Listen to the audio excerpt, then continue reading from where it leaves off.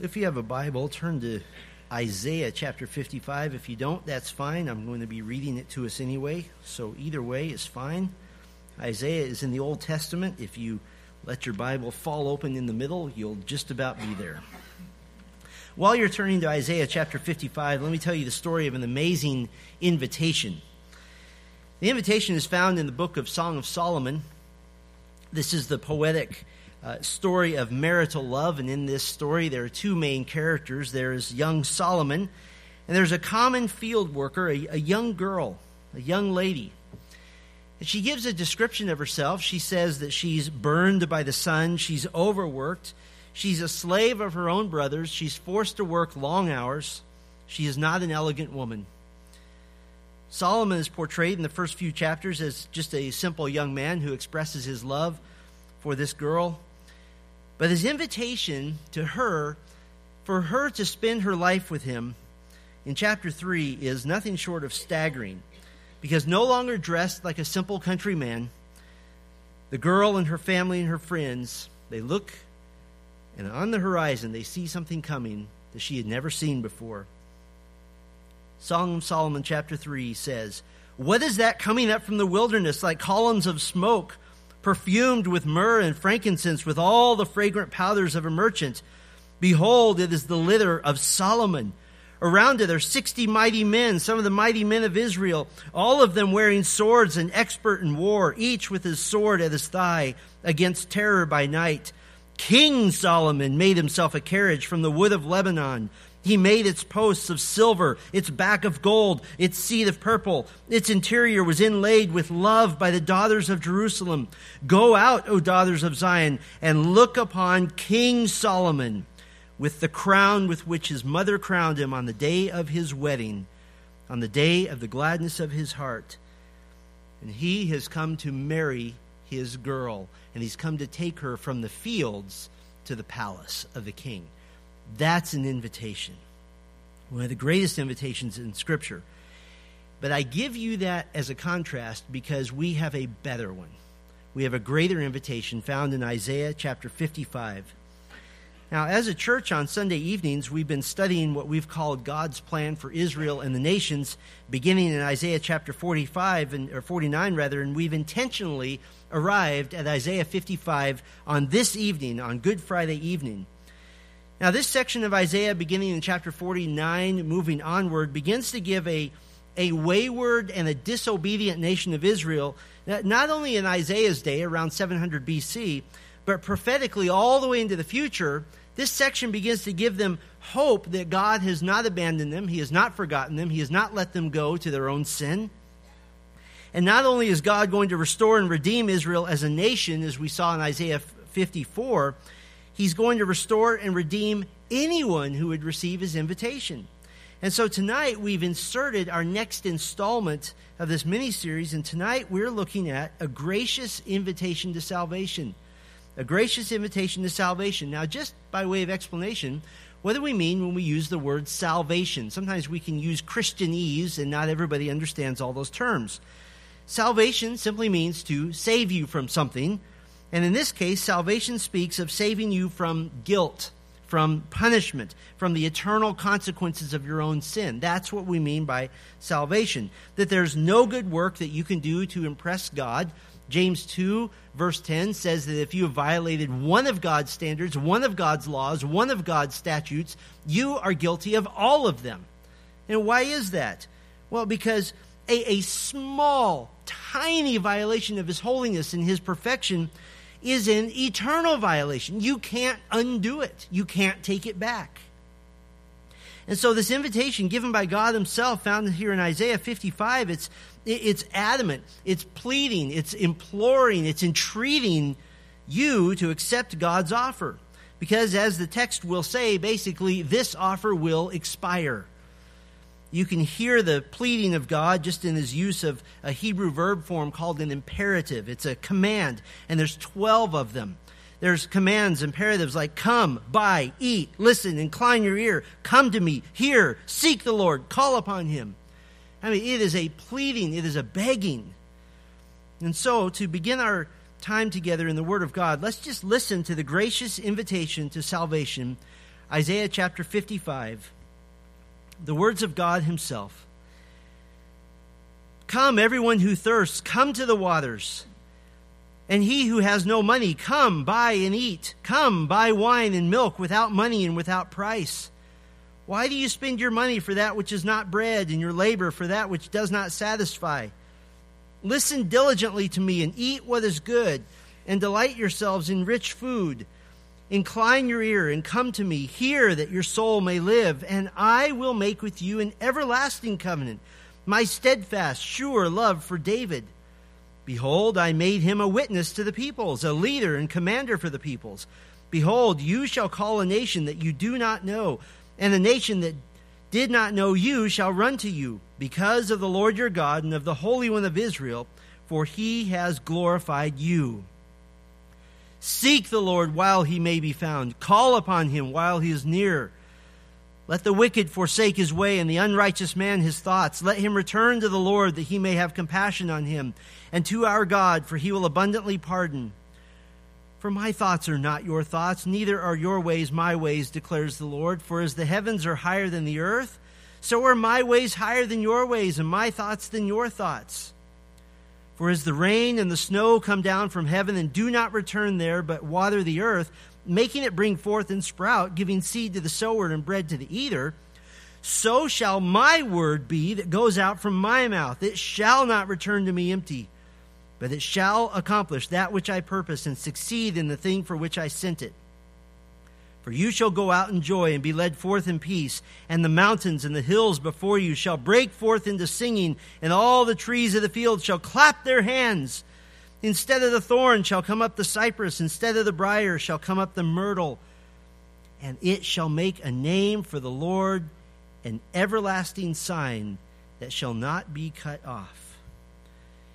There are 3 parts to this gracious invitation. All of them are vital parts. They're all necessary parts. They're like the 3 legs of a 3-legged stool. You have to have all of them. They're all critical. And so I'd like to just briefly examine these parts tonight. The first vital part of this invitation we might simply call proclamation. Proclamation. We find this in verses 1 through 5. That the message has to be given. The offer has to be made. Mankind cannot guess what God's requirements are. But the offer is only made because God is gracious to make the offer. There's nothing in the pages of Scripture that says that God is somehow obligated to mankind. He's not. That's why we call this a gracious invitation. It's not one that he's obligated to make. The Apostle Paul, speaking to the unsaved Jew who's yet to believe, he said in Romans 10, verse 14, "How then will they call on him in whom they have not believed? And how are they to believe in him of whom they have never heard? And how are they to hear without someone preaching?"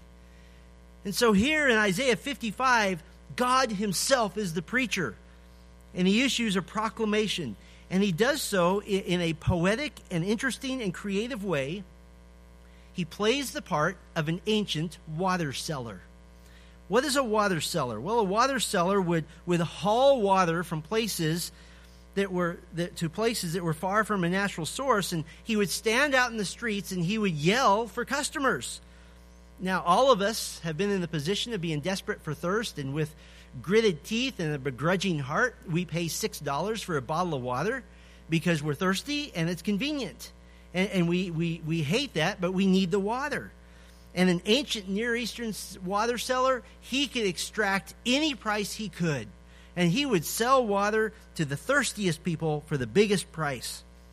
And so the water seller's in the streets and he's making his pitch. Now, this is very interesting. The English Standard Version translates verse 1, "Come, everyone who thirsts, come to the waters." That's a good English translation. But the Hebrew is less refined than that. In Hebrew, it's, you ready for this? Oi! That's what it is in Hebrew. Come. It's oi, attention, hey, come everyone who thirsts, come to the waters. God is the water seller, and he's calling the thirsty. He's saying, come to me, receive forgiveness, be freed from sin, be freed from bondage. And this is very appropriate for us because spiritual thirst, spiritual hunger, this is a major theme in Scripture. Psalm 42 verse 2 says, "My soul thirsts for God, for the living God. Psalm 143, verse 6, the psalmist says, "My soul thirsts for you like a parched land." This was a major preaching theme for the Lord Jesus himself. In John chapter 4, he offers to give living waters of salvation so that we might never be thirsty again spiritually. Matthew chapter 5, he says, "Blessed are those who hunger and thirst for righteousness, for they shall be satisfied." And then, poignantly, at the Feast of Tabernacles, right after what is called a water ceremony, in John 7, verse 37, Jesus stood up and he cried out to the crowds, "If anyone thirsts, let him come to me to drink." And so the theme of spiritual hunger and thirst is a major theme in Scripture. Now, depending on the circumstances, the water seller might be able to extract almost any price if he found thirsty enough people, but not God. He doesn't extract any price. In fact, he says, "Come to the waters, and he who has no money, come, buy and eat." He says to buy wine and milk without money and without price. What is the wine and milk? He's not just selling water. He's not just giving what is barely able to sustain you and to satisfy you, but he's giving richness and delight in satisfaction. In the Bible, wine and milk are often symbolic of abundance and enjoyment. That it's not just, I want you to survive, I want you to thrive. I want you to have a delighted soul. In other words, God is not offering spiritual soup. He's offering a feast. He's offering a bounty. And then, on top of that, God denounces all other offers. He says in verse 2, "Why do you spend your money for that which is not bread, and your labor for that which does not satisfy?" Why are you going after things that can't satisfy your spiritual thirst? Why are you drinking of those things that will only leave you thirsty again? Why are you going to false religion, which teaches you to earn salvation, which I'm giving freely?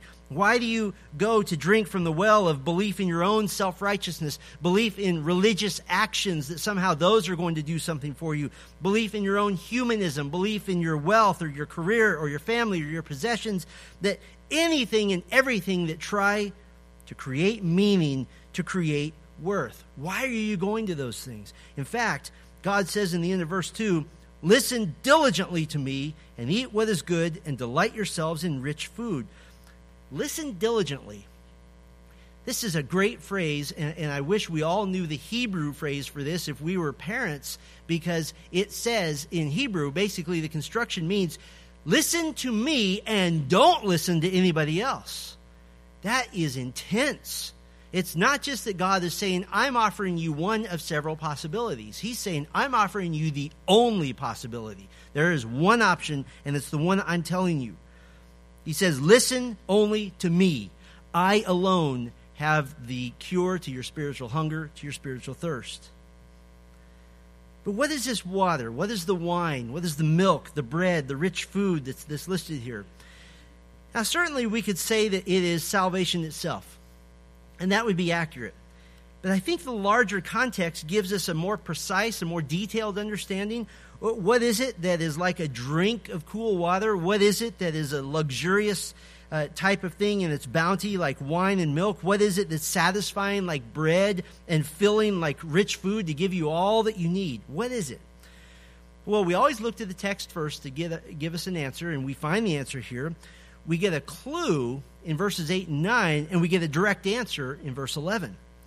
What is the water, the wine, the milk, and so forth? Well, the clue in verses 8 and 9, the Lord speaks of my thoughts, my ways, my thoughts, my ways. And then we get a direct answer in verse 11, my word that goes out from my mouth. What is the water, the wine, the milk, the bread, the rich food? It is the word of God revealed to give us the answers that we need. We now have in the written form of Scripture, it is this very invitation itself, a drink of cool spiritual water. The Word of God is luxurious and satisfying because it leaves you needing no more answers. Do you understand that if you know Jesus Christ as your personal Savior, that you have all the answers that you need right here in the pages of this book in order to go into eternity safely? That's luxurious. That is splendid. That is satisfying. The Word of God tells us all we need to know about ourselves tells us all we need to know about the Lord, and it tells us all we need to know about his requirements of us. And so the very words that God speaks are life-giving. And based on that fact, the proclamation continues. In verse 3, he says, "Incline your ear and come to me. Hear, that your soul may live." And what will God do if you listen, if you incline your ear, if you hear? To the nation of Israel, God promises, beginning in the second half of verse 3, "And I will make with you an everlasting covenant, my steadfast, sure love for David. Behold, I made him a witness to the peoples, a leader and commander for the peoples." Now, this little section of the proclamation seems to serve several purposes for us. First of all, it's a reminder to Israel. It's a reminder to the nation of Israel of the covenant that God made with King David 300 years before this text was written, that God would bless David, and for all time, Israel would have a descendant of David on the throne of Israel, which, of course, will be the person that the Bible will call the Son of David, and that is Jesus Christ. It seems to serve a second purpose, though, and that is that David serves as a witness, as an example, that if God is faithful to him, which he will be, then God is faithful to make good on his offer of spiritual life, to make good on his offer of restoration, of forgiveness, of new life. But it has a third purpose. This reference to David goes much farther than just David himself. Verse 4 says that he's a, quote, leader and commander for the peoples, plural. King David is never said to be a global ruler. But the Son of David will be. The Son of God will be. The whole Gentile world, according to this text, is on the move toward the Son of David. And through this Son of David, Israel will be elevated such that through her, in the person of Jesus Christ, salvation will be offered globally. Gentiles will come to receive this water of salvation, this truth of the gospel. Verse 5 says, "Behold, you," speaking to Israel, "shall call a nation that you do not know." That's everybody else. "And the nation that did not know you shall run to you because of the Lord your God and of the Holy One of Israel, for he has glorified you." God is proclaiming in verse 5 that when he says everyone in verse 1, he means anyone, any people, any nation, and we can extend this out. We can extend this out that the invitation goes to any level of sinner. That there is no sinner that is beyond the grace of God. There is no amount of guilt that is beyond God's ability to save. There is no hopeless cause that God cannot redeem, that can't be brought to the water cellar to receive free and living water. So the proclamation is put forth. But there's a second vital part to this gracious invitation. We might call this abdication. Abdication. To abdicate is to renounce something, to relinquish something, to step down. See, this gracious invitation that God is giving, it has a caveat, it has a qualification, it has a requirement. The requirement is you must come alone. You must come alone. There are things you must forsake, things you must leave behind, things you must abdicate. You must abdicate all rule over your life. And the text is going to go on to give us 3 things that must be forsaken so that you come to the invitation alone. First, you must forsake your nature. You must forsake your nature. Verse 6, "Seek the Lord while he may be found. Call upon him while he is near." We get 2 of these strong imperatives. Seek the Lord while he may be found. Call upon him. Now, there's an obvious implication here. You don't have to be a Bible scholar to figure this out. If the text says that there is a time while he may be found, logically, there is a time that he may not be found. There is a time that it's too late. There's a time when grace is gone.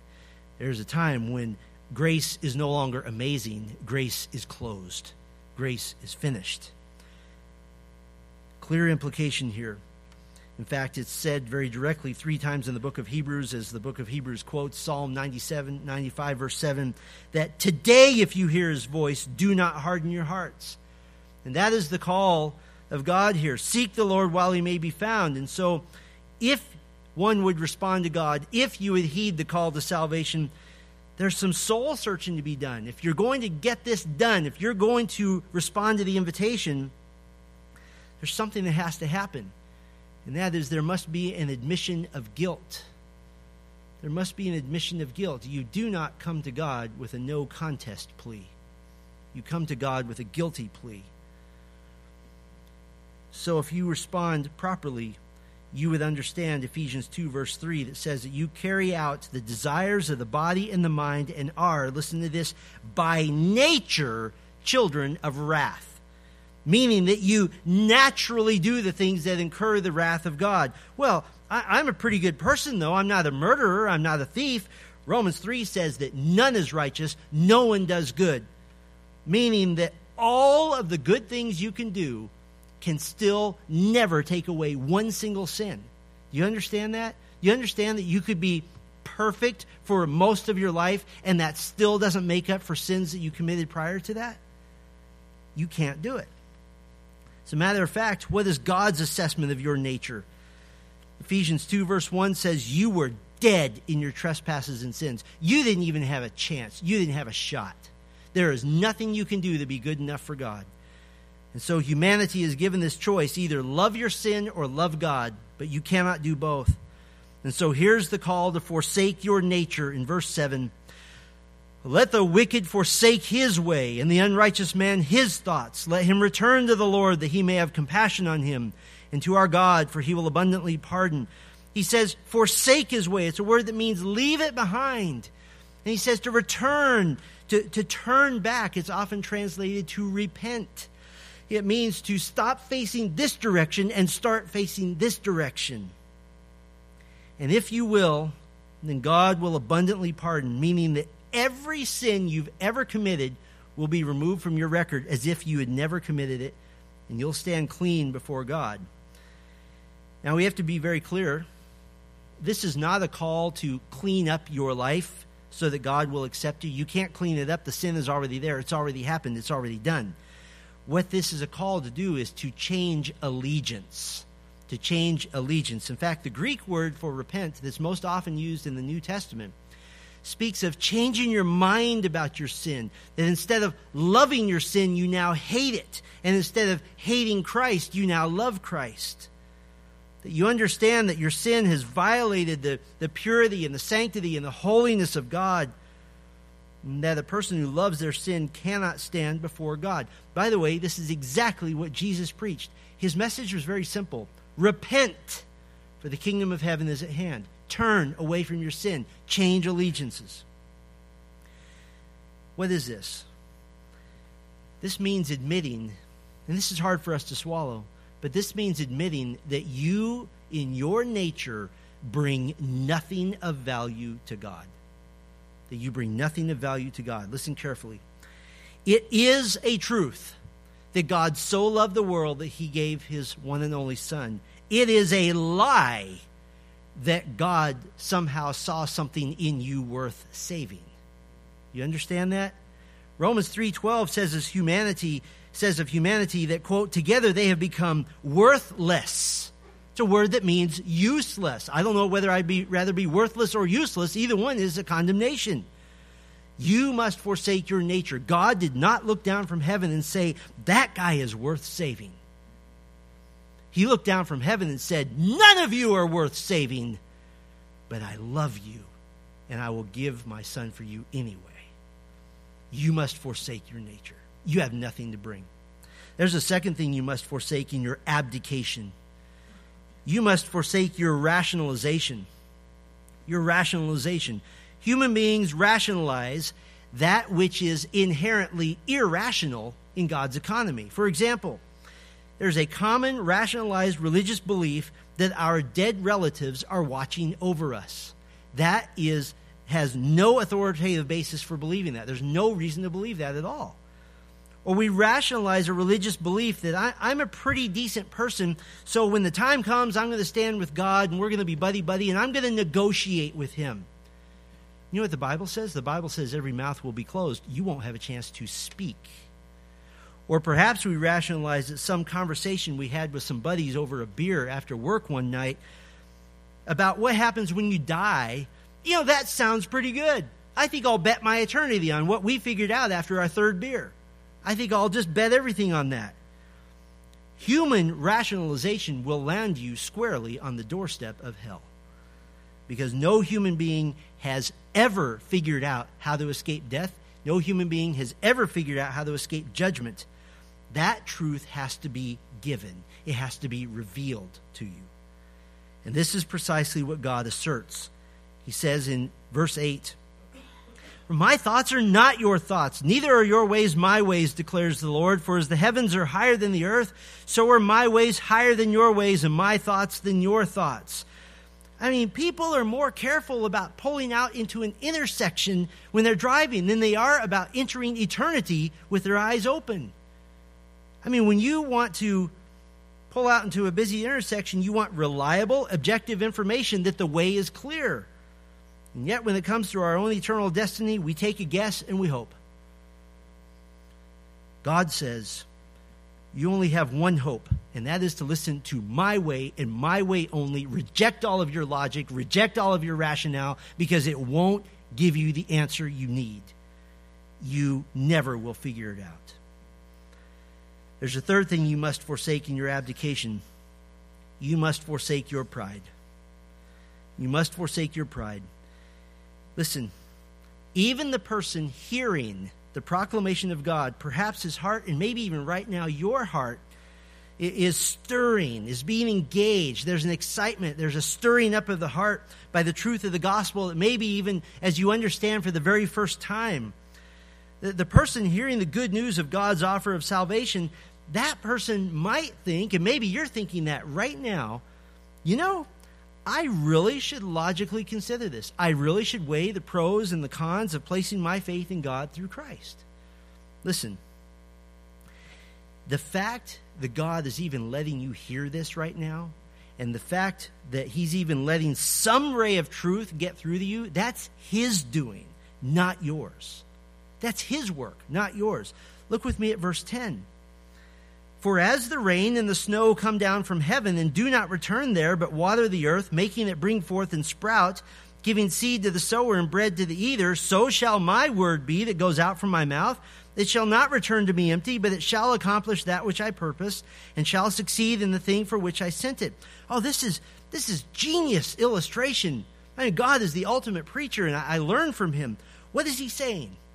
He's saying in verse 10, can a farmer really take credit for the crops? Can he really take credit for the harvest? No.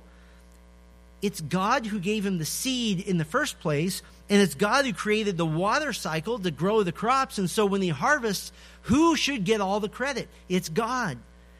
In verse 11, in the same way, can a person hearing and responding to the gospel take credit for making a really smart decision? No, because it was God's word which waters the heart to sprout the seed of the gospel, which was given by God in the first place. The word of God is the unfailing agent of the will of God. And listen, the word of God plants the seeds of repentance in our hearts and leads us to sorrow over sin and rebellion. And through the word of God, something happens, empowered by the Spirit of God, that Jesus calls something. He calls it being born again. Being given the grace and the opened eyes to repent and to turn from sin and to turn to the Lord. The Apostle Paul said it this way. He said, "For by grace you have been saved through faith." What is that? Trust, belief in God's message of salvation. And he says, "And this is not your own doing, it is the gift of God." Wait a minute. Salvation is a gift of God. We can understand that. But even the faith for me to believe was a gift from God? Yes, everything, all of it. It's all a gift from him. You must forsake your nature. You must forsake your rationalization. You must forsake your pride. Because unless you say, "I bring absolutely nothing to the table," you will not be received at the table. Abdication says, I've wanted to be my own master. I've wanted to be my own Lord. I've wanted to be my own sovereign. I abdicate this rule. And I ask you, God, to be my master, to be my Lord, to be my sovereign. And I bend the knee to you, and I will follow you. There must be abdication. Three vital parts to this gracious invitation: proclamation, abdication, one more, restoration. Restoration. Now, God is giving hope first to the exiles in Babylon, as the part of the purpose of the second half of Isaiah is, that they'll be freed, they will rejoice in the Lord. But as we read God's promise of restoration, we're going to notice that it really just far exceeds a local 6th century BC return to Israel. There's a far-reaching implication. There's a future tone to this. Look with me at verse 12. It begins, "For you shall go out in joy and be led forth in peace." To go out, to be led forth. This is Exodus language. This is escape from slavery language, of leaving bondage and going to freedom. But there really is a greater emancipation in view here. It's bigger than just escaping from one nation to go to another. It's the work of God to free humanity from sin. The joy and the peace. What is that? Well, that has New Testament overtones, doesn't it? That is the fruit of the Spirit of God in salvation. It's given to transform people who have entered into this new relationship with God. But there is an exciting element of future promise here. If we went all the way back to Genesis chapter 3, when God cursed humanity for their rebellion against him, he also cursed the creation. He cursed his creation. Humanity had tainted his perfect world with sin, and so the creation was cursed. And so not only was humanity going to need restoration and redemption, but creation would need restoration and redemption as well. Adam had been previously working a perfect garden in a perfect environment, but now Genesis 3 says, "Cursed is the ground because of you, thorns and thistles it shall bring forth for you."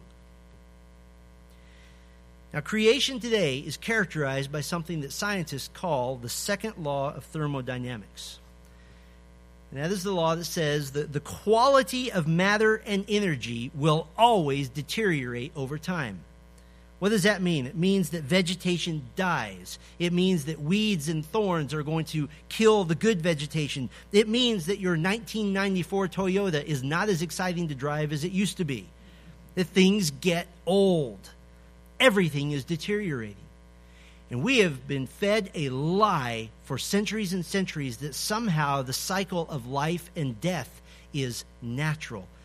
There is nothing more unnatural. What is natural is that God gave life to never die again. But now because of sin, now because of death, now because of the curse, matter and energy and human beings deteriorate and die. As a matter of fact, Romans 8:19 speaks of the creation. It says that creation, quote, "waits with eager longing, for the creation was subjected to futility, that someday creation itself will be set free from its bondage to corruption and obtain the freedom of the glory of the children of God."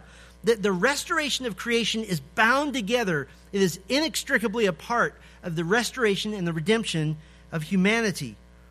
That when humanity is glorified, then creation will be glorified as well. That someday God will make a new heaven and a new earth upon which to place all of his new creations who have accepted the offer of the water seller, who have believed the proclamation and have abdicated the throne of their own lives. And now God poetically pictures a creation living the joy of relief as it should be, the joy of being restored as it should be. The second half of verse 12. "The mountains and the hills before you shall break forth into singing, and all the trees of the field shall clap their hands. Instead of the thorn shall come up the cypress. Instead of the briar shall come up the myrtle." So, in other words, if mountains could express themselves, they would be singing. And if trees could express themselves, they would clap their hands. Why? Because finally, they're not going to die either. They're not going to die either. The fate of nature is tied to that of mankind, and when mankind is restored, creation will be restored. It is a return to the paradise of Eden as originally designed by God. Now, if you're one of those that wants to save the planet, I wish you the best, but there's only one way to save the planet, and that is to place your trust in the Lord Jesus and be here when he makes a new one. That's the only way. Because let me tell you what's happening to the old one. 2 Peter 3, verse 7 and 10 says, "The heavens and earth that now exist are stored up for fire, being kept until the day of judgment and destruction of the ungodly. The day of the Lord will come like a thief, and then the heavens will pass away with a roar, and the heavenly bodies will be burned up and dissolved." I don't think that saving plastic bags at Walmart is going to prevent that. It's going to happen. At that time, when there is literally no creation, when it's gone, Revelation 20 says that there is an in-between time. It says that the Lord will judge all of the unsaved of all the ages, all those who have rejected the offer of Isaiah 55. When that's done, then Revelation 21 says, "Then I saw a new heaven and a new earth, for the first heaven and the first earth had passed away, and the sea was no more. And I saw the holy city, New Jerusalem, coming down out of heaven from God, prepared as a bride adorned for her husband." And forever there will be on this new earth, there will be a sign, there will be a monument, there will be this wonderful remembrance to the name of the Lord, to his marvelous grace and to his kindness. It will be a monument that can never be taken away. The end of verse 13 says, "And it shall make a name for the Lord, an everlasting sign or monument that shall not be cut off." Now, what is this monument? That little word, "it shall make a name," refers back to the fact that you shall go out with joy and you will be led forth in peace. You will be the eternal monument to the grace of God as you enter into a glorious, pristine new world forever in his care. And the invitation to participate, it's right here. The water, the milk, the wine, the bread, the fine, rich food, it's right here for the taking. What a glorious kingdom in which we're invited to participate. In the Old Testament, all of the biggest festivals and holidays and events were accompanied by grand music, glorious, glorious music. As an example, in Nehemiah chapter 12, the newly reconstructed wall of Jerusalem is being dedicated before the entire nation, and Nehemiah commissions two great choirs, and these are big choirs. One stands on top of the south wall of Jerusalem, and one stands on top of the north wall of Jerusalem. And get this, there was an entire trumpet-playing family. A guy by the name of Zechariah, son of Jonathan, his whole family, they're commissioned to come. That must have been a loud household to grow up in. And then there were many other musical instruments to accompany the choirs. And the text says that, quote, "God had made them rejoice with great joy. The women and the children also rejoiced, and the joy of Jerusalem was heard far away." That their music was so grand, so loud, so overpowering, so majestic, so magnificent, that out in the countryside you could hear the choirs from the walls of Jerusalem, and you could hear the trumpet players and the instrumentalists lifting their skill to the glory of God. So based on that, I think it's reasonable to think that as all those who accept the gracious invitation of the Lord, as we enter into this magnificent, shining new kingdom, I think it's reasonable to assume that great and grand music will accompany that day. I think we can almost imagine an innumerable choir singing to the glory of God, singing to the heights of heaven, the National Kingdom Orchestra, lifting our souls to the throne of God, transcendent music, worshipful music, glorious music, soaring music. But in the background, if you listen carefully, you can detect something that seems out of place. This seems not so beautiful, not so majestic, not so transcendent. It's a percussive sound. It's a sharp sound. It's a repeated sound that begins to overwhelm and drown out the kingdom choir and orchestra. And over and over and over again, the sound is happening until it dominates your attention and distracts you. You can't get away from it. You can't stop it. Time and time again, it's getting louder. It's getting louder. You hear this repeated, harsh, metallic dink, dink, dink. And it's unmusical. And it's ugly. And you understand that at that moment, what you're hearing is the sound of the nails being driven into the wrists and into the feet of Jesus Christ. You see in verse 1, when God offers to quench your spiritual thirst, to forgive all your sins, to give you his own righteousness and his holiness so that you can enjoy with him for all eternity this glorious kingdom, when he says, come, buy without money and without price, this doesn't mean a price wasn't paid. There is a purchase and there is a price. It just wasn't yours to pay. Listen, it's not that God is just so benevolent that he's giving away spiritual water and spiritual bread for nothing. He's not giving away salvation for free. It's just that when you come to the transaction, it's already been paid for. The transaction has already been completed. The wrath of God against your sin has been emptied onto somebody else.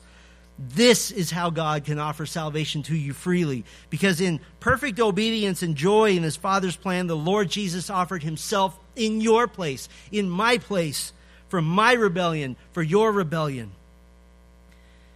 You see, Isaiah 55 is a gracious invitation, but only because Isaiah 53 has already been accomplished in the person of Jesus Christ. Isaiah 53:5, but he was pierced for our transgressions. He was crushed for our iniquities. Upon him was the chastisement that brought us peace, and with his wounds we are healed. And so before you can hear the glorious music of the coming kingdom, before you can grasp the glorious melody of forgiveness of sin and take in the glorious harmony of God's gracious invitation, first, you must hear the offensive, sharp, bitter, ringing sound of the nails. Our Father, we come to you now, eager to thank you for what the Lord did. And this Good Friday evening, we are delighted, Lord, and sobered as well by the death of Christ. We're delighted because it's the way to our invitation to salvation, and we're sobered because he had to go through so much for us. He had to die. He had to be offered. And so this evening, Lord, we would celebrate the Lord's table. And we would ask you to be with us as we remember him in the way that we're commanded to, as we remember his body and his blood through the taking of the Lord's table, through communion. Lord God, this is in many ways the highest form of worship we can perform on this earth as we remember the body and blood of our Lord and Savior Jesus Christ. And it is in his name that we pray. Amen.